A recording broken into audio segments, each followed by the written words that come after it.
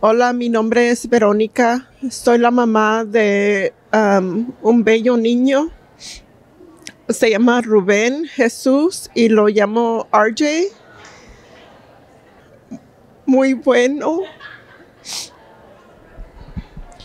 muy tranquilo y lo extraño mucho.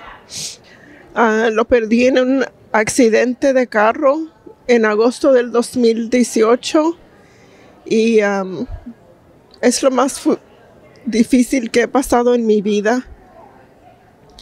No tenía nada de esperanza, me quería suicidar y sentía que no podía seguir viviendo.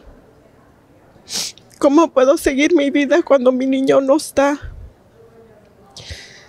Pero pensé en mi niña más menor. Ella es 2 años menor que él y también estuvo en el accidente con nosotros y sufrió mucho, pero se puso mejor y yo quiero tener esperanza de seguir viviendo y encontrar un poco de felicidad en la vida para guardar la memoria de mi hijo a través de ser una buena madre a la niña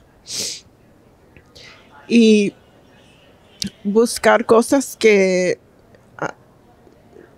me ayudan a recordarlo y que pienso de que hacer bien a otra gente